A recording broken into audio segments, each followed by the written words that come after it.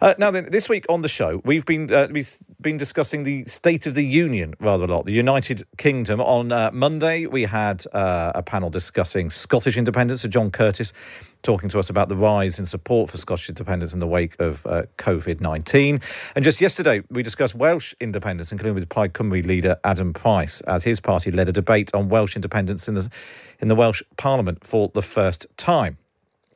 So, in keeping with our commitment to covering all four corners of the nation, we felt like we should now cover Northern Ireland, where, of course, devolution matters a whole different ballgame, and Stormont's only been back up and running for a few months and plunged straight into the coronavirus crisis.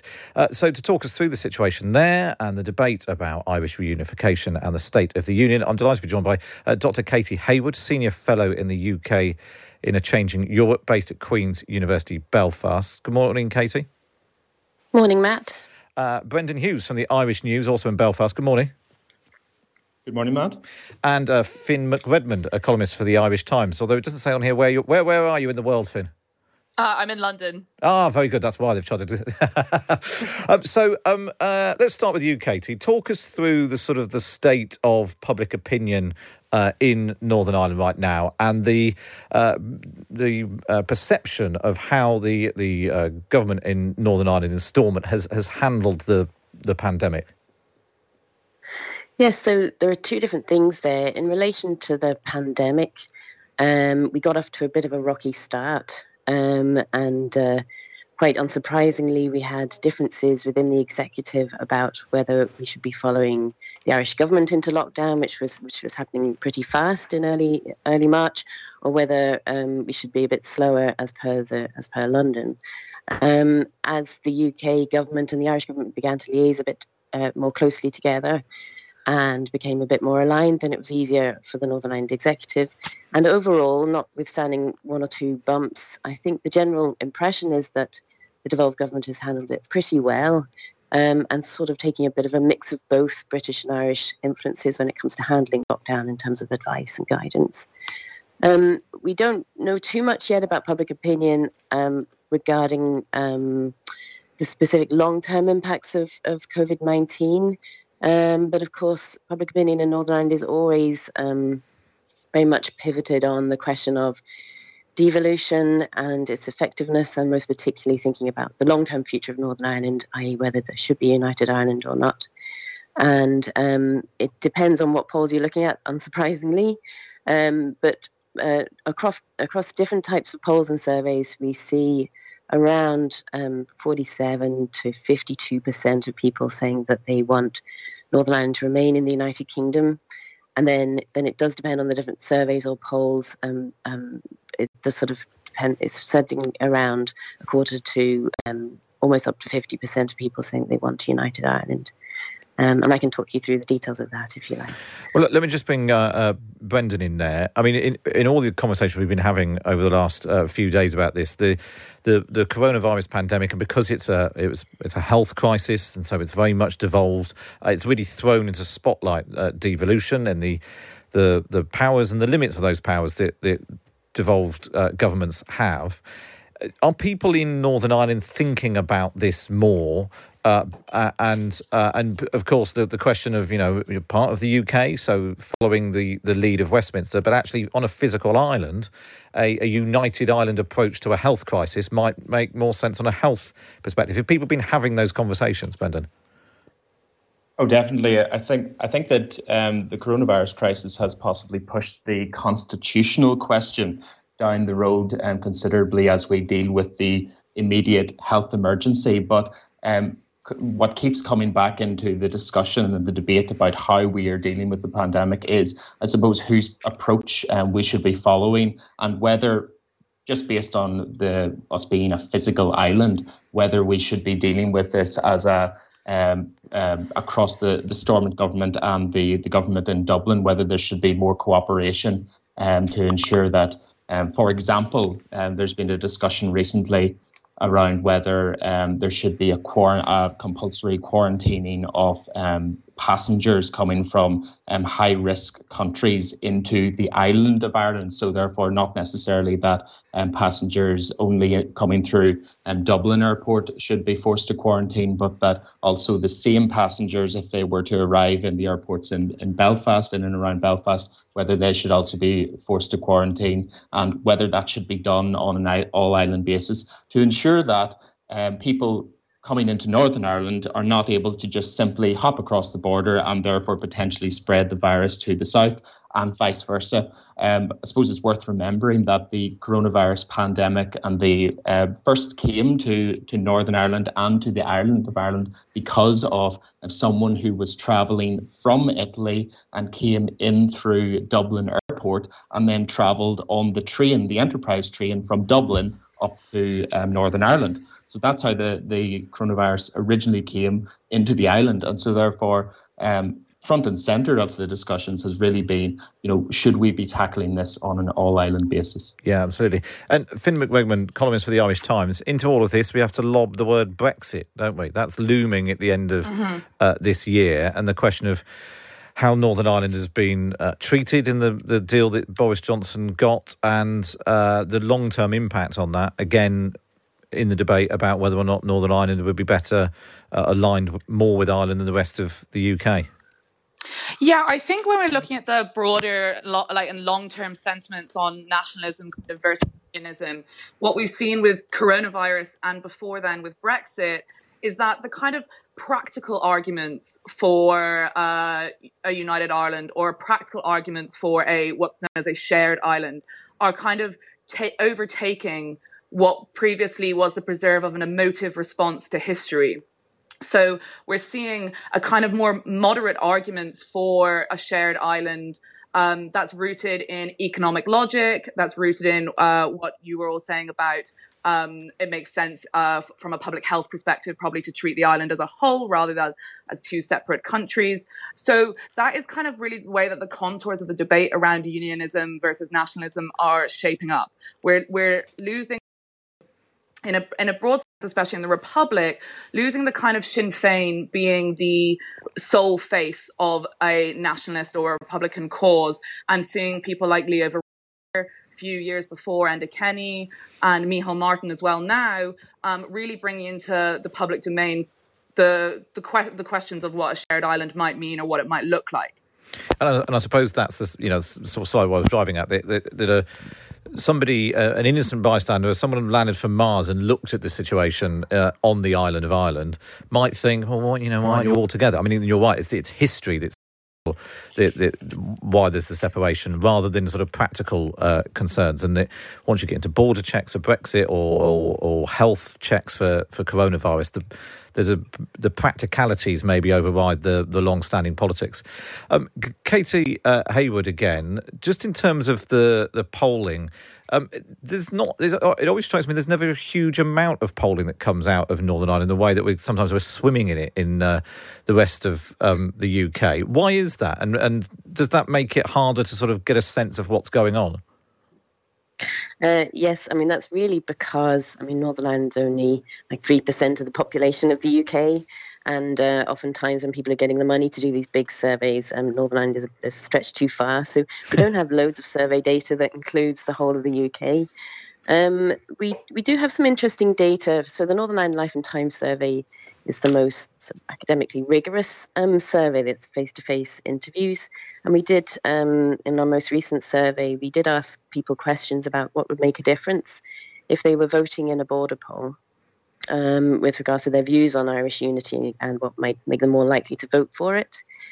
And interestingly enough, if there was a strong Southern Irish economy that Northern Ireland would be joining, that would be the biggest incentive towards it.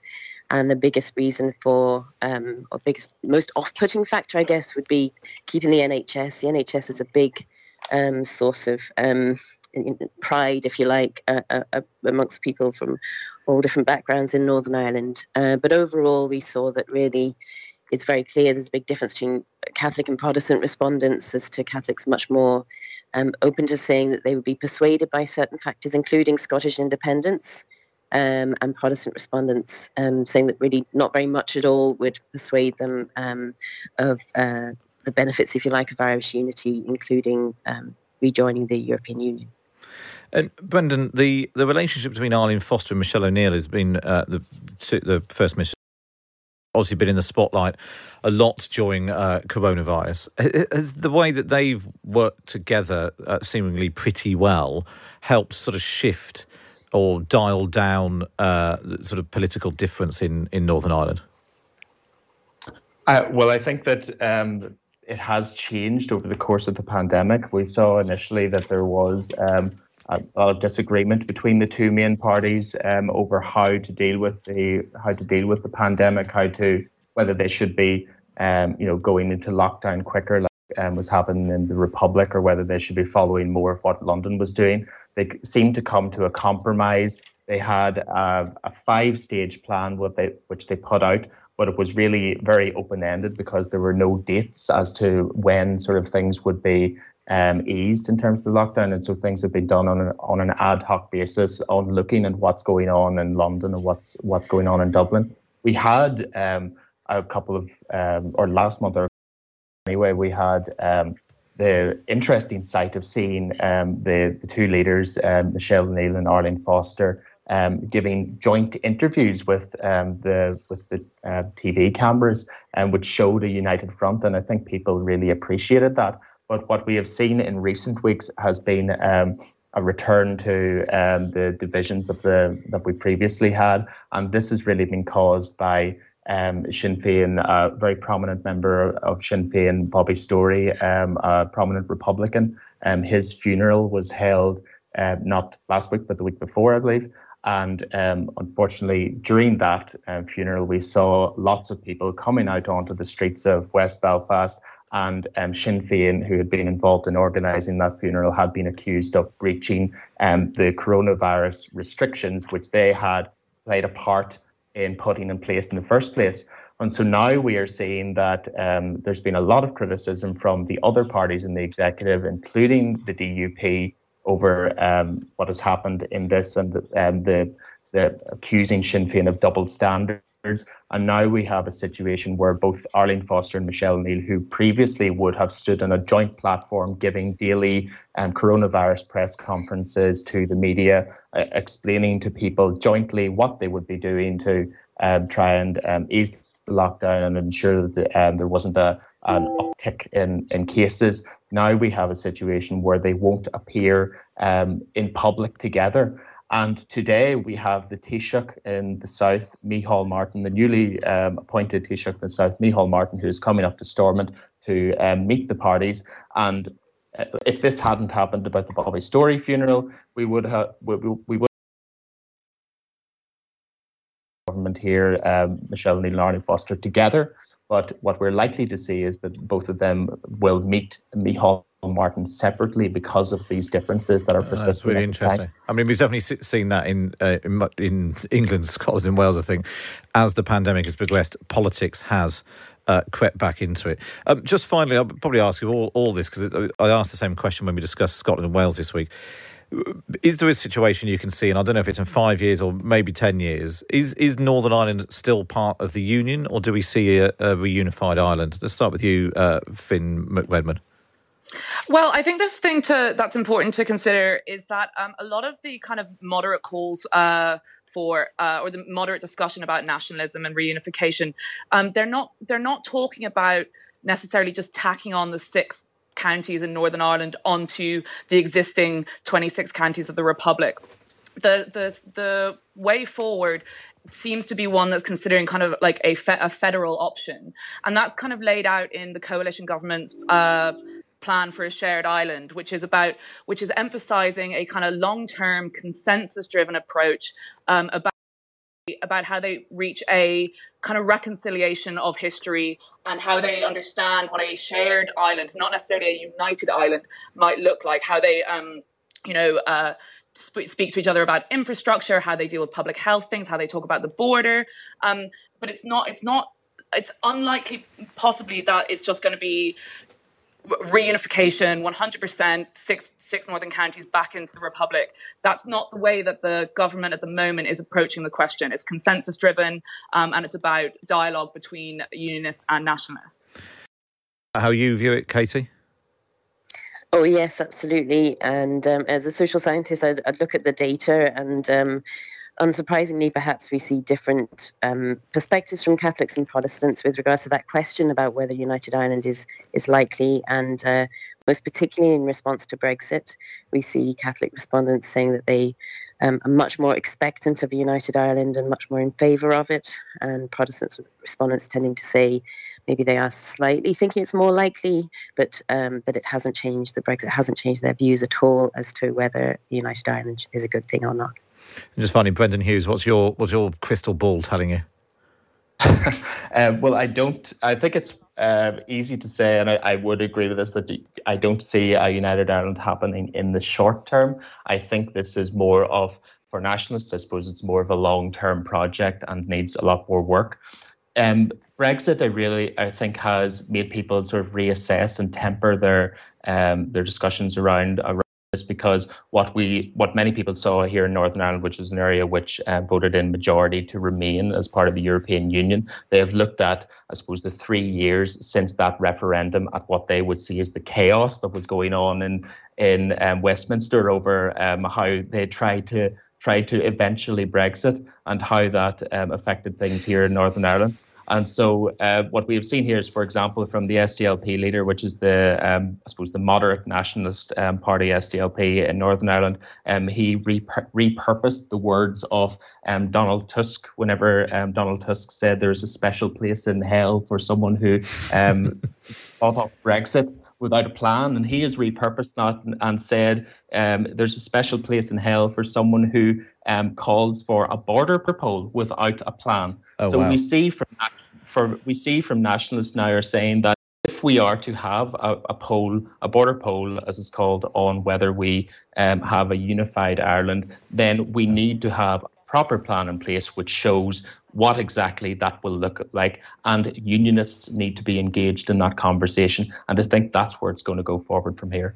Well, it's fascinating stuff. That's Brendan Hughes there from the Irish News in Belfast. We also spoke to Dr. Katy Hayward from the UK and a Changing Europe based at Queen's University Belfast, and Finn McRedmond, a columnist from the Irish Times, speaking to us here on Times Radio.